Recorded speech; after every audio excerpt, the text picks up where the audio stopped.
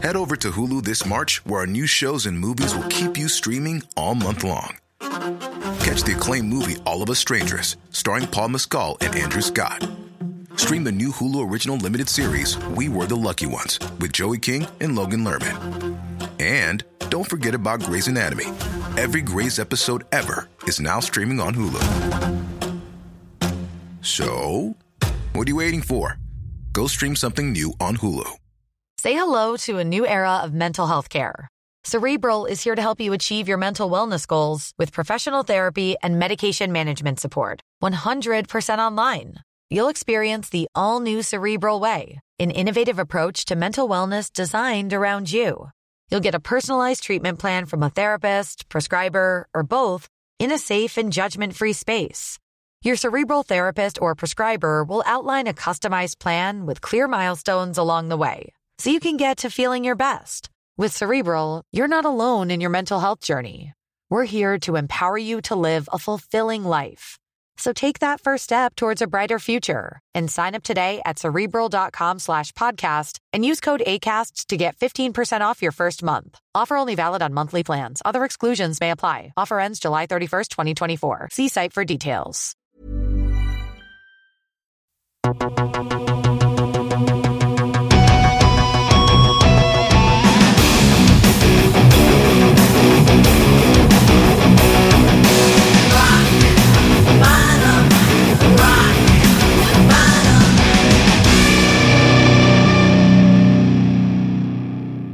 Rock Bottom är tillbaka och biter dig i stjärten. Här sitter jag, Anders Tegner, tillsammans med Erika som har en stjärt. Ja, har inte du det då? Jo då, men som sagt, den syns inte nu när jag sitter på den. Nej, inte min. Eller ja, du menar att min syns när jag sitter på den. Det var du som sa det, inte jag. Gästens stjärt syns i alla fall inte. Vi säger välkommen till Bosse Stagman. Ja, hej, tack så mycket. Det här är ju en riktig legend. Verkligen. Som började som skatepunkare i Gallerian i Stockholm under namnet Bosse Belsen. Ja, vi går tillbaka så långt. Ja, oj, så där, ja. Som sagt, jag växte ju upp som hårdrockare, men när punken kom så tyckte jag den här aggressionen och hela den här biten som fanns där, den tilltalade mig samtidigt. Och sen så kom ju skateboarden där. Så att jag var med i ett punkband och av någon anledning, på den tiden var jag extremt smal. Det kan man inte tro när man ser mig idag. Men jag var det, så de kallade mig för Bosse Belsen och sen spelade jag i ett band som heter Belsen Boys och därav namnet. Ja, yes. Ja. Skate var någonting som jag egentligen också borde ha åkt förstås, för det var ju vår generation som åkte skate. Min brorsa var ganska duktig. Jag stod på en skate och rullade, ska vi säga, 1 meter. Så ramlade jag av och gillade mig. Sen dess har jag aldrig stått på en skateboard. Nej, fast jag har sett det i Gallerian på den tiden. Du har ju gått förbi där. Ja, du såg mig hänga i Gallerian. Ja. Vi hängde ju lite i Gallerian på den tiden. Jo, men jag tycker mig minnas det. Men det är sant, du hade ingen skateboard. Jag hade ingen skateboard under armen. Jag har aldrig ägt en skateboard. Jag stod på brorsan. Okay. Så att, Alltså vi skulle ju behöva flera poddar för att täcka upp hela din karriär. Nu är du ju aktuell med din solodebut. Ja, just det. Är ni kvar där ute? Precis. Under namnet, ditt riktiga namn? Ja, Stagman. Ja. Men efter Bosse Belsen så blev du ju framförallt då Sinisen. För då var du ju stor glamrockstjärna med en internationell karriär. Ja, så var det med Easy Action då till en början. Ja. Ett band som till exempel då Kim Marcello. Vi har haft mycket Kim Marcello på sista tiden. Ja, det är så. Han finns överallt. Han går överallt.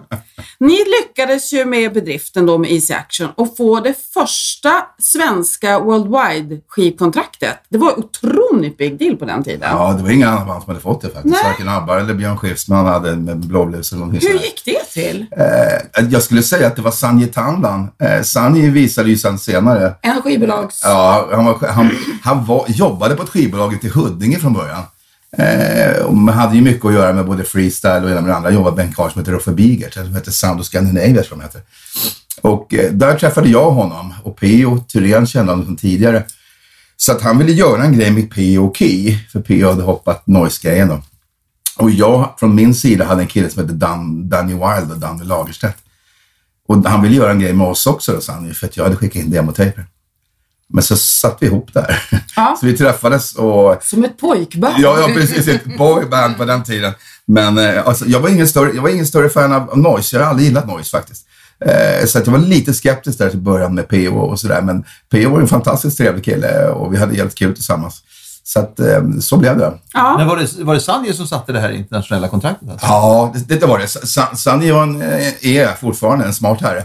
Han gjorde så här att han hoppade av från det här skivbolaget, bildade sitt eget Tandan Records, precis.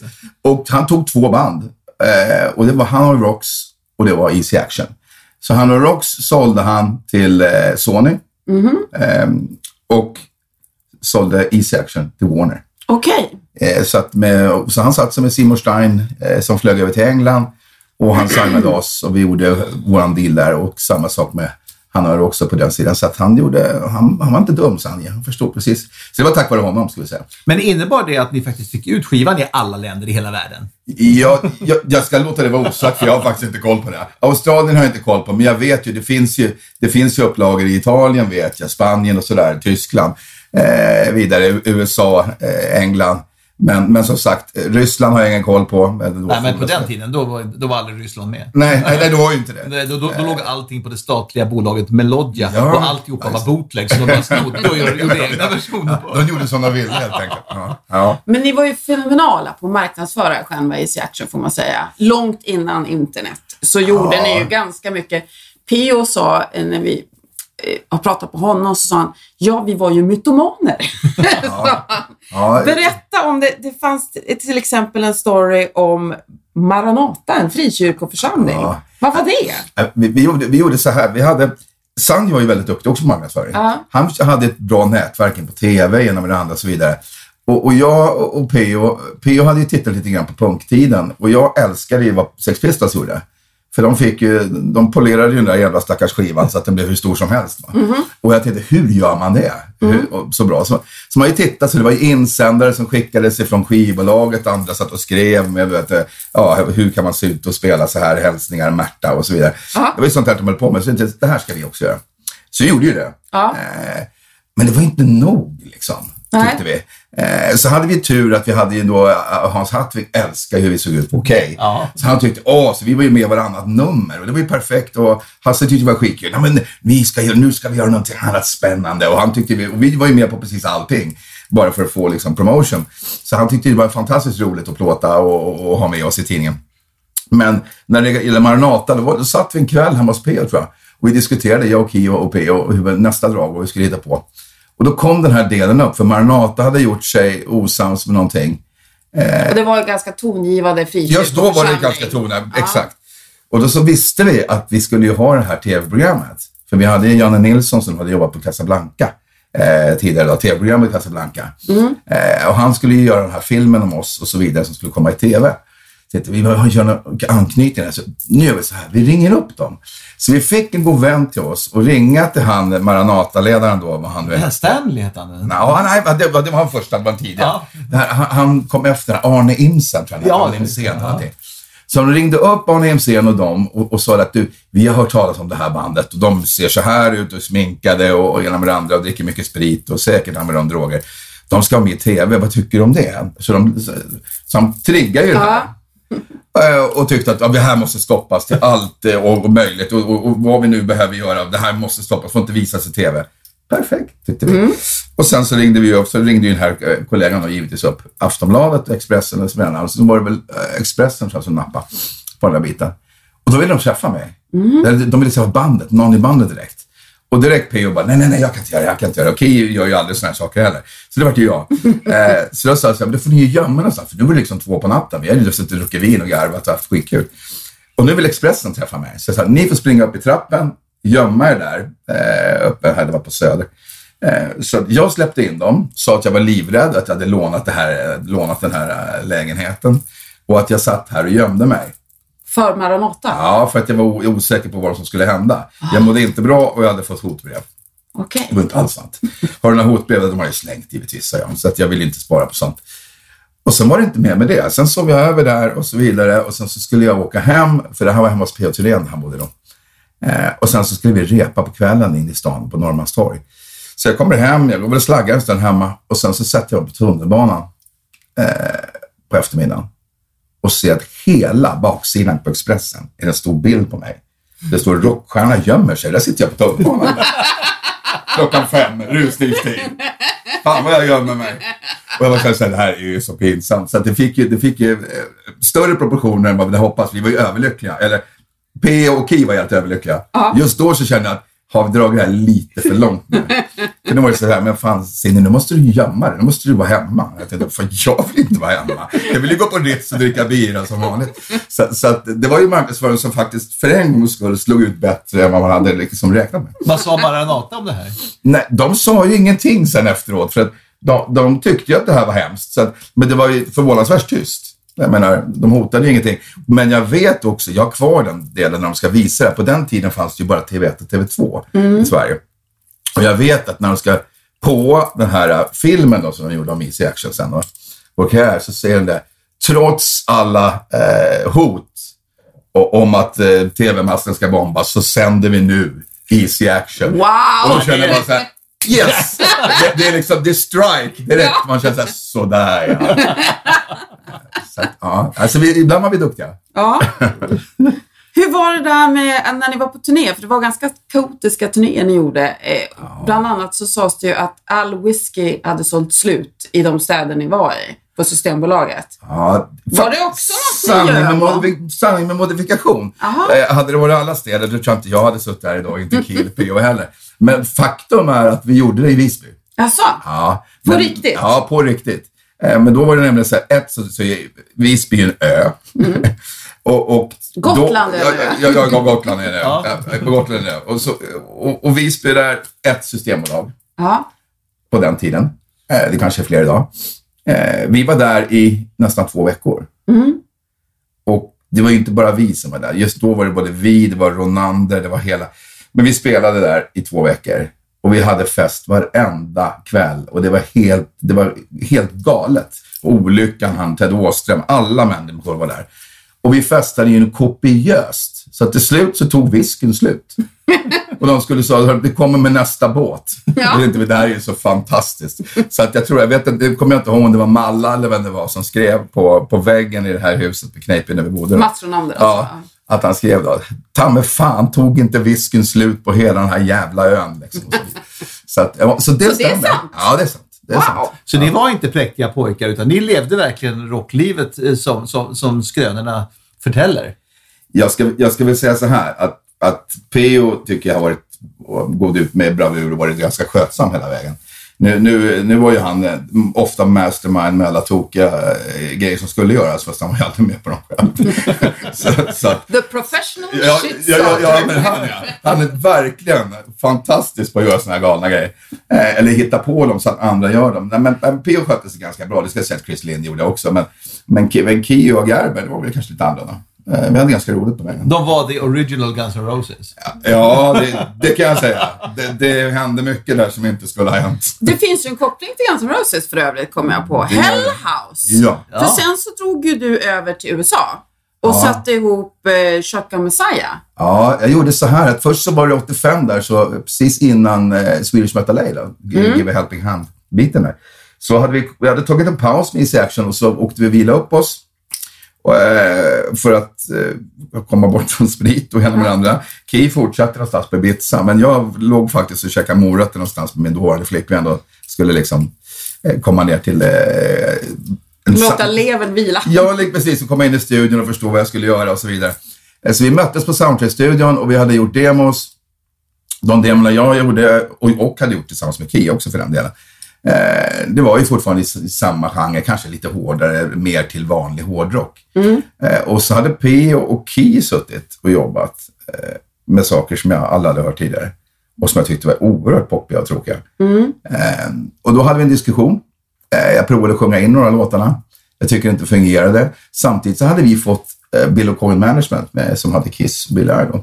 De hade signat oss för att Seymour Stein kände honom och så vidare, det ena och det andra. Så att de ville signa oss och vi skulle flytta över till USA. Det ville ingen av grabbarna. Gerber hade precis blivit pappa. Så jag kände bara, det här är min chans. Och nu har jag gjort folkparken här i några år. Så att det här är min chans. Så jag sa att nej, men nu gör vi den här årlösplattan, en fantastisk platta, och så drar vi. I samma veva så tror jag också att Trash hade gjort deras Watch Out-platta. Va? Jag tror de hade redan åkt en sväng där och det hade gått sådär för dem. Så att jag tror att de andra i Easy Action var lite nervösa för den här biten. Så ingen ville. Och då sa jag, då hoppar jag av och slutar. Och det har varit ett jävla liv. Men sen samtidigt så hade Tommy Nilsson kommit hem ifrån Frankrike. Och tror jag vet inte om Tommy var uppe på redaktionen och fick höra det här om Easy Action. Eller hur det var. Men jag hade träffat honom i alla fall och sagt att jag skulle sluta. Och sa att fan, hör av dig till dem. Jag menar, de kommer behöva sångare som dig. Och han bara, men fan, ni körde ju världens hela glamrock, det är inte min grej. Jag sa, nej men det blir annorlunda nu. Och Key är en duktig låtskrivare, så att jag menar. Och på den vägen var det alltså. De tog in Tommy direkt för att vara med i Swedish Metal Aid, för den ville de ju inte missa med att Key. Det var första han gjorde, ja, just det. Det var absolut första han gjorde med Section. Så jag flyttade till New York. Jag var där i 10 månader. Hände ingenting. Flyttade hem igen. Sen blev det chatt, kan man säga. Och då flyttade vi till Los Angeles. Och där satt vi. Och när vi satt där så fick vi vår första intervju vi fick. Och skulle plåta oss ute på stan. Då är det en tjej som dyker upp då. Vi hade fått hört då att det här är en tuff brud. Hon har haft att göra med alla och ena med andra. Så att henne kan ni köra vilken jargong ni vill med. Och ena med andra. Så hon kom in och hon bara tittade direkt. När hon kom in och bara säger så här. Fan, det här är helt sjukt. Vilken déjà vu. Vadå? Ja. 4 depraverade män. Här har det varit 5 förut. Det här är Guns N' Roses gamla hus. Vadå för något? Ja, det här är Hell House, säger hon. Och då Hell House. Ja, så vi bodde i Hell House? Ja, vi bodde i Hell House, där de hade bott. Där inne på den här parkeringen. Alltså det var ju ett förråd. Ja, precis. Och snett emot El Compadre där. Ja, precis. På Sunset. Ja. så när vi sitter och så, vadå bo? Men det här är Hell House. Här bodde Guns N' Roses bott. Här tappade Slash sin orm. Det är därför det luktar så jävla illa här. Nu hade det faktiskt bott en armensk familj mellan oss. Det var inte så att vi tog över efter Guns N' Roses. Utan mellan hade det bott en armensk den här bensinstationskille där med sin familj. Och sen kom vi dit. Så, men vi hade ingen aning om det. Så vart gjorde ni behov? För att Axel har ju berättat att han bajsade i skokartonger som slängde i en sån här sopcontainer. Ja, det fanns toalett, så det förstår jag inte. Det fanns ingen toalett när de bodde där? Ja, det verkar märkligt. Han sa att antingen fick vi gå till the public toilet som låg, och det var alltid nerspydd. Så att jag började bajsa i skokartonger och slängde dem i dammster utanför. Det kanske var en spinn för att få det hela att verka lite ruffigare. Ja, det låter ju onekligen som det faktiskt. För det fanns ju till och med ett tvättrum, men där man skulle ha tvättmaskinen. För det där Issy hade sin säng där. Vet jag, ett sånt här litet skitställe. Så att, ja. Men det var glamour på 80-talet det här. Ja. Du fick verkligen uppleva rockglamouren på The Sunset Strip. Den var inte så glamorös. Nej, så här i efterhand så vet jag inte hur glamorös den var. Du var ju där samtidigt. Vi träffades ju där på gången. Ja. Så att, ja, nej men det var jättekul under perioder. Så var det Ni turnerade där också? Ja. Vi turnerade första turnén vi gjorde var ju till och med 8 månader långt. Oj, ja. Så att vi började... Fortsatte detta debauchery då? Det här? Alltså, ja, det var galet. Blev det ännu värre? Ja, men det här andra var ju faktiskt ännu värre. Ja. Men av olika andra skäl. Det var inte bara så att det var mycket alkoholintag i. Sen var det folk som inte mådde bra i bandet och så vidare. Så att det var slagsmål i turnébussar och det var ena med det andra. Så att vi kom dit allihopa med tanken att nu har vi gjort det här, vi har kommit över till USA, nu jävlar ska vi breaka. Så det första vi gjorde, så gick vi, professionellt så gjorde vi så att vi jobbade alltså 5 dagar i veckan. Klockan 10 på morgonen var vi i replokalen. Och det var ju då Frank Zappas gamla Joe's Garage vi repade. Så att vi repade på förmiddagen 10 till 4. Vid 4 så dök Tom Petty in med sitt gäng för han skulle ut med Free Falling-turnén. Så att han repade på kvällen där. Och det här gjorde vi 5 dagar i veckan för vi sa att det här ska vi se som ett arbete. Ja. Så vi repade, spelade in videofilmade, tittade, ser det bra ut på scen och sådär och så vidare. Så höll vi på med. Och sen hoppade vi ut då på turné. Och i början var det klubbar. Det var liksom hål i väggen. Allt från 150 till 200 pers, ibland 300 pers. Ibland ställen med nät framför för att man inte skulle få glasen i ansiktet som kom farande. Så det var ju tuff tid första. Men vi hade rätt tur ändå för att just att den här första singeln vi släppte var ju Shout It Out och det var ju lite rap metal, det var ganska nytt. Metal var väl aldrig shotgun var det, men rap hårdrock där man ska kalla det för. Och det är ganska nytt så den där tog spin på MTV. Och det märktes när vi var på turné. För att helt plötsligt så var det liksom 500-600 seters, sen var det teater och dancehalls där som kan ta 2000-3000 pers. Så att det eskalerade liksom. Redan under den turnén? Ja, det gjorde det. Var du ute själva på turnén då? Ja, först var vi ute med ett band som heter Pretty Boy Floyd. Så det var ju lite samma genre ungefär och kanske lite mer Poison från deras sida. Men, och sen var vi ute efter de drog hem då, för vi gjorde så här att vi gjorde en head-to-head headline tour, att där de hade sålt mest, där fick de headlinerna. Och där vi sålde mest fick vi headline. Så var det så vi gjorde, så ibland spelade vi förband till dem, oftast spelade vi headline. Sen blev de avkastade på turnén för det sålde inte tillräckligt bra. Tyckte det var Elektra som de låg på. Och då åkte vi med, vad hette de då? Gene Simmons hade tagit hem de här killarna, ett japanskt gäng, sminkade. De kunde inte prata engelska. Jag tänkte, man fan sångaren sjunger på engelska. Men han hade lärt sig fonetiskt. Han hade inte en susning om vad han sjöng. Fantastiskt. Vad fan hette det bandet? Ja, vi var ute med dem i alla fall. Och de såg ut som Kiss fast det var japaner sminkade. Så de åkte vi runt med också då. Och sen sista delen gjorde vi själva då. Så det var den turnén. Sen startade vi en andra turné. Men det var ju där vi brakade ihop. Vad hände då? Vi hade gjort en homecoming från första turnén. När vi var ute 8 månader. Så vi gjorde en homecoming och julfest Och då bodde ni kvar i LA? Ja, vi bodde i LA. Vi bodde i Hollywood. Så att, precis innan Rainbow... Roxy. Ja. Så precis mellan där, precis. Ja. Så Roxy hade vi gig på. Och då hade 2 spelningar där. Och så var ju det. Vi hade ju kommit hem igen, så vi hade en massa svenska polare, så hade jag en massa amerikanska polare. Och sen så träffade jag C.C. DeVille under samma... Från Poison? Ja. Så han hängde ju med där. Så vi hade ju fest några dagar hemma hos oss. Och det slutade ju i disaster. Några dagar i sträck. Ja, det var faktiskt så. Så det slutade med att jag hamnade på sjukhus. Och var intagen där i 2-3 dagar. Och tänkte att det här var inte bra. Nu kommer jag bli hemskickad. Det här var det dummaste jag gjort i mitt liv. Tänkte får jag bara fixa det här så ska vi sköta oss. Så att resten av bandet åkte ut dagen efter nyår. Och så mötte jag upp dem i Cincinnati. Och där började vi andra delen av turnén. Men den höll ju bara då, som sagt, till 18 januari. Min födelsedag. Då hade vi kommit till Saratoga Springs i New York, utanför New York. Och det är en sån här skidort. Jag åker ju skidor. Så det här blir perfekt, så ska jag åka skidor. Och så ringer skivbolaget, ingen jävel åker skidor. Om ni bryter ben eller ena med andra så är turnén över. Ja, men det betyder ju egentligen att det är bara jag som kan åka skidor då, säger jag. Ja, och det gjorde det ju då. Så sa men du får göra något du vill, men det är ganska dumt. Då tänkte jag, men då skiter jag, då ska jag inte fresta de andra. Men våran trummis, han drog ut med våra merch-killar. Bakom ryggen. Ja, precis. Och åkte skidor och drack Jägermeister. Bra kombo. Ja, ramla och bröt arm och tumme. Ja. Det är inte så bra när man är trummis. Nej, inte alls. Så, i alla fall inte om man inte är med i Fläppart. Nej, och han var yngst i bandet och det var ju jag som fick ta hand om honom. Så att jag fick ju all blame för att jag inte hade tagit hand om den här jävla killen. Och det hade av. Så vi satt faktiskt och skulle se, vi tänkte ta in ett replacement i och med att det hade gått så bra på turnén. Och vi såg att allting lyfte. Och då, i samma veva fick vi höra då att The Cult, som var ute också då med Sonic Temple-grejen, hade fått come to a stop och ställt in turnén för deras basist åkte fast för droginnehav. För karljäveln hade försökt FedExa över kokain till Las Vegas. Och det var ju dumt att misslyckas. Han åkte fast. Så då ringde vi Matt Sorum som spelade med Cult då. Men vi diskuterade en stund med honom, men han var alldeles för dyr. Och då sa vi att nej, men då får vi ställa in turnén och vänta på våran trummis.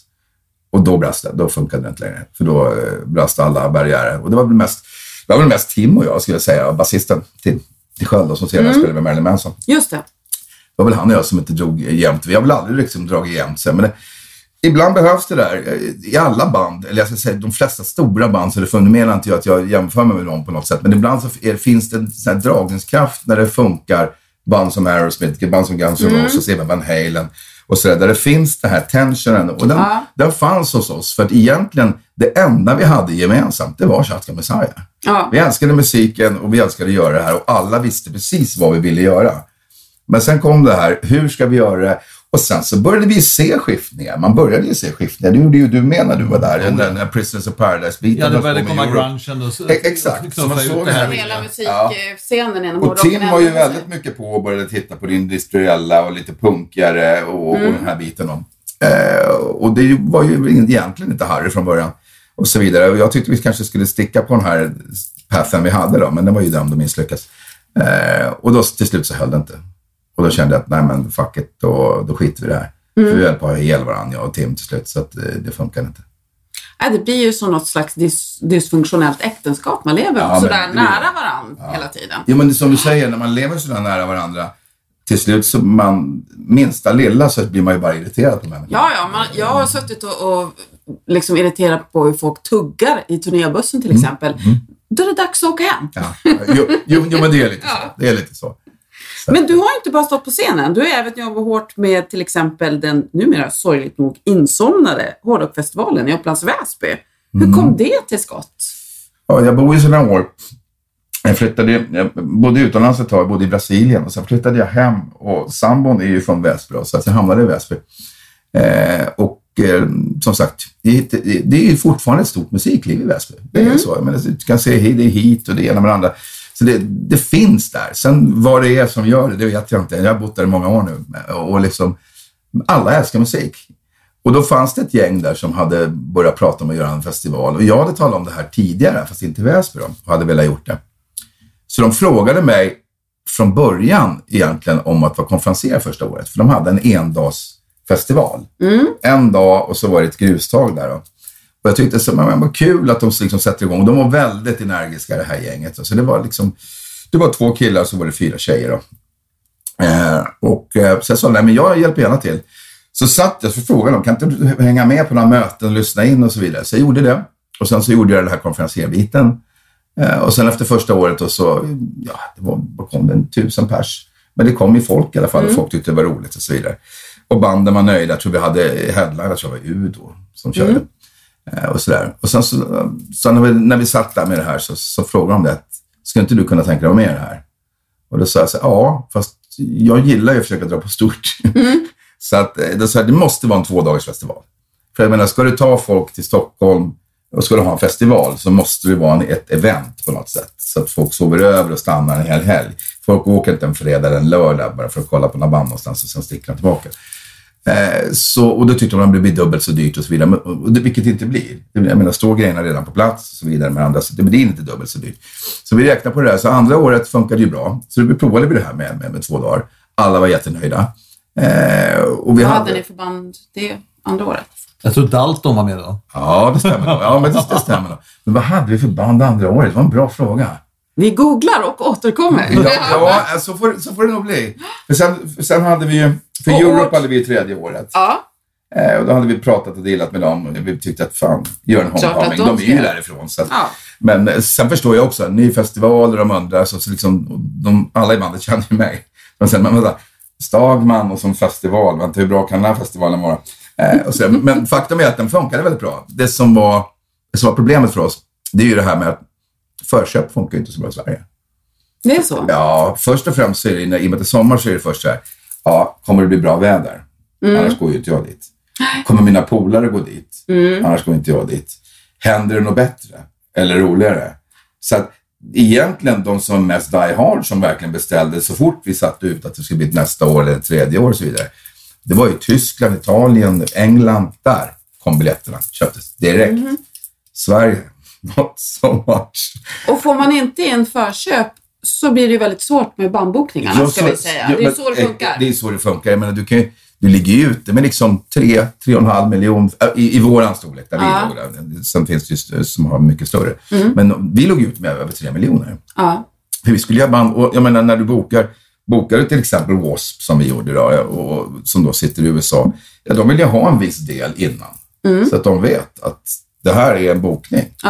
Och sen så vidare. Och så är det ju med alla de här utländska artisterna. Vi hade ju allt från The Answer till Ja, det är ju inte pengar i en påse efter de har lirat, utan de ska ju ha ett förskap för att veta att de har jobb. Precis. Helt enkelt. Och Michael Schenker och så vidare. Men jag menar, jag var ju en sån här bit, det var någons grej på bankdata, vet inte vad det var. De sa, vi spelar inte. Nej. Och vissa de satt ju på hotellet då, på Infracity.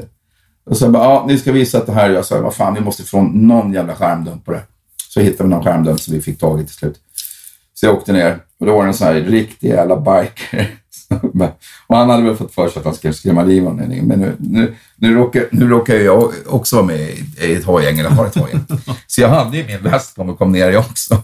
Så han tittade bara, eller du? Ja, vad fan, pengarna där. Så, ja, men jag har inte pengarna, men de finns inne. Jag garanterade det. Visade den här skärmdumpen. Titta, så, då åker du hoj. Ja, vad har du för hojgäng? Ja, så började vi prata om det. Sen är plötsligt så bara, jag pratar med grabbarna, det är nog okej. Jag tänkte bara så här, ska den här jävla västen för liksom bara den som får en att det här ska funka? Och det var det. Så det är så här små saker. Det var likadant med första året. Han gick inte på 20 minuter.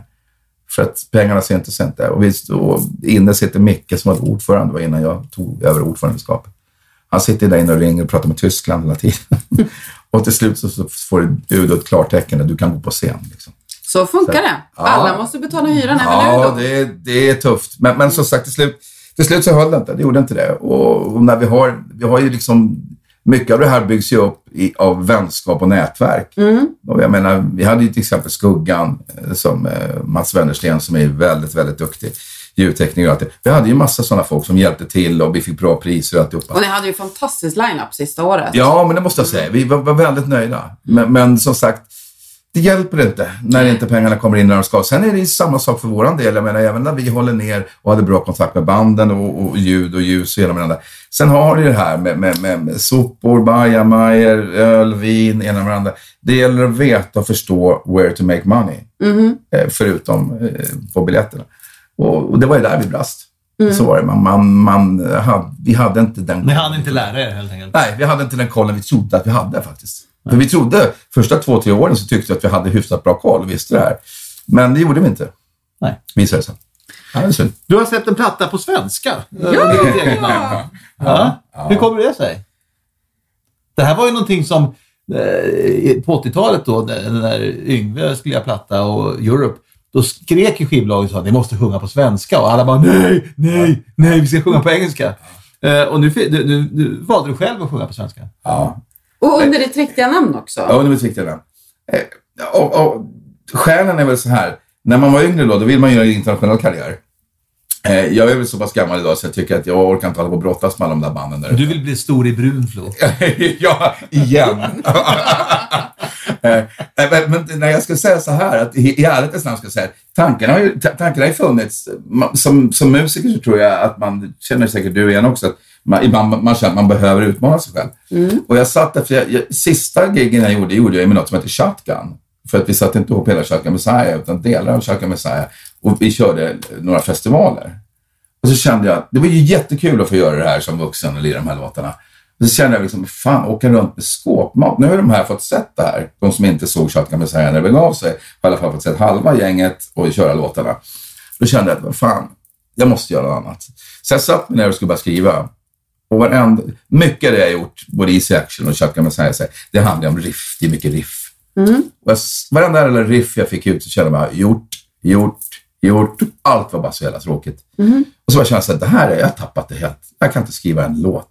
Hur svårt ska det vara? Så att jag gick där i säkert 2-3 veckor. Och så blev det någonting. Och det var någon så här quasi-Zeppelin som man kände så visst, nu blir det så här nytt Kingdom Come eller någonting. Det gick inte. Och då kände jag så här, men vänta nu. När var musik kul? Och liksom, så kände jag själv, jag har satt upp så mycket barriärer att det här är jag, det här är vad Cindy står för, det här lite så här. Och tittar man på min karriär så det ser ganska likvärdigt ut alltihopa. Liksom. Även om det heter Easy Action, Shotgun Messiah eller Stagman. Så det har ju låtit snarlikt så här. Och då kände jag bara, men vänta. Du gillar ju så, för jag gillar ju aldrig äta en hel musik. Jag sa, gör något annat. Och då började jag skriva bara. Och då helt plötsligt, när jag skippade och skulle hitta de här riffen och bara satt och gjorde melodier, det funkar lätt som helst. Och då kände jag, men vänta, fan, ändå är jag här nu. Prova svenska. Och så var det. Så en ren utmaning till dig själv? Ja, det var en ren utmaning till mig själv. Ja, det var det. Och för att hitta tillbaka till glädjen igen. Och nu skriver jag låtar som aldrig förr. Hela tiden. Andra plattan är redan klar. Det går. Så den kommer då 2018 någon gång? 2018, ja. Mars eller april. Ja, vad spännande. Vad kommer den att heta? Vi är kvar här ute. Nej. Den kommer att heta Moder Jord, faktiskt. Wow! Ja. Det låter som mjölksyrade morötter och någonting vadmalstofflor. Ja, kanske inte direkt vad man ekologiska bananer. Ja, men så är det inte. Utan det är väl kanske mera en en känga. Det händer rätt mycket just nu, tycker jag i världen. Ja. Moder Jord verkar vara lite förbannad ibland. Ja, Moder Jord är nog förbannad. Och ska den här planeten snurra vidare så får man nog tänka till lite grann. Det finns så mycket andra snurriga människor här ute. Så att, nej, men jag kände det. Och nu passade det så jävla bra. För den första plattan jag gjorde, den är hyfsat introvert. Den handlar väl mer om mitt liv och det jag har varit med om och sådär. Så att den här plattan blir argare. Den blir inte lika soft som första plattan. Den blir betydligt argare. Och där man kanske får ta ut sina åsikter och där man tycker inte funkar så jävla bra kanske. Det låter nästan lite så här tillbaka till 70-talsprogg. Ja, fast inte progg. Jag ska väl mer säga att det är rock, pop och punk. Med åsikter. Men åsiktsbitarna där, det är väl kanske inte proggigt, men punkigt. Man säger ifrån lite grann. Och lite där tror jag det kommer. Så tillbaka till rötterna. Du knyter ihop oss. Jag tror att det blir full circle faktiskt. Det är väl kanske dags som är 53 bast, jag vet inte. Vi måste ju be dig om en liten tjänst. Vi som är här i rockbranschen, den lilla ankdammen i Stockholm. Vi har hört att du är jättebra på att imitera Bamse. Kan inte du Eller Bamse-berättaren. Ja, kan inte du köra lite för våra lyssnare? Så de också får avnjuta det. De som inte sitter med på våra efterfester. Våra glamorösa efterfester. Jag tror inte jag klarar det så här bara hur som helst. Kom igen nu. Så Bamse. Sen kom ut med en ny platta. Stagman. Det kan väl aldrig vara bra. Jo, så lille skutt. Det här blir säkert fint. Medan stod farmor och lyssnade på förra plattan. Jag suger. Tyckte det på sin det var bättre när han sjöng och skrek lite grann. Så kan det låta. Det är skitbra! Det var bra.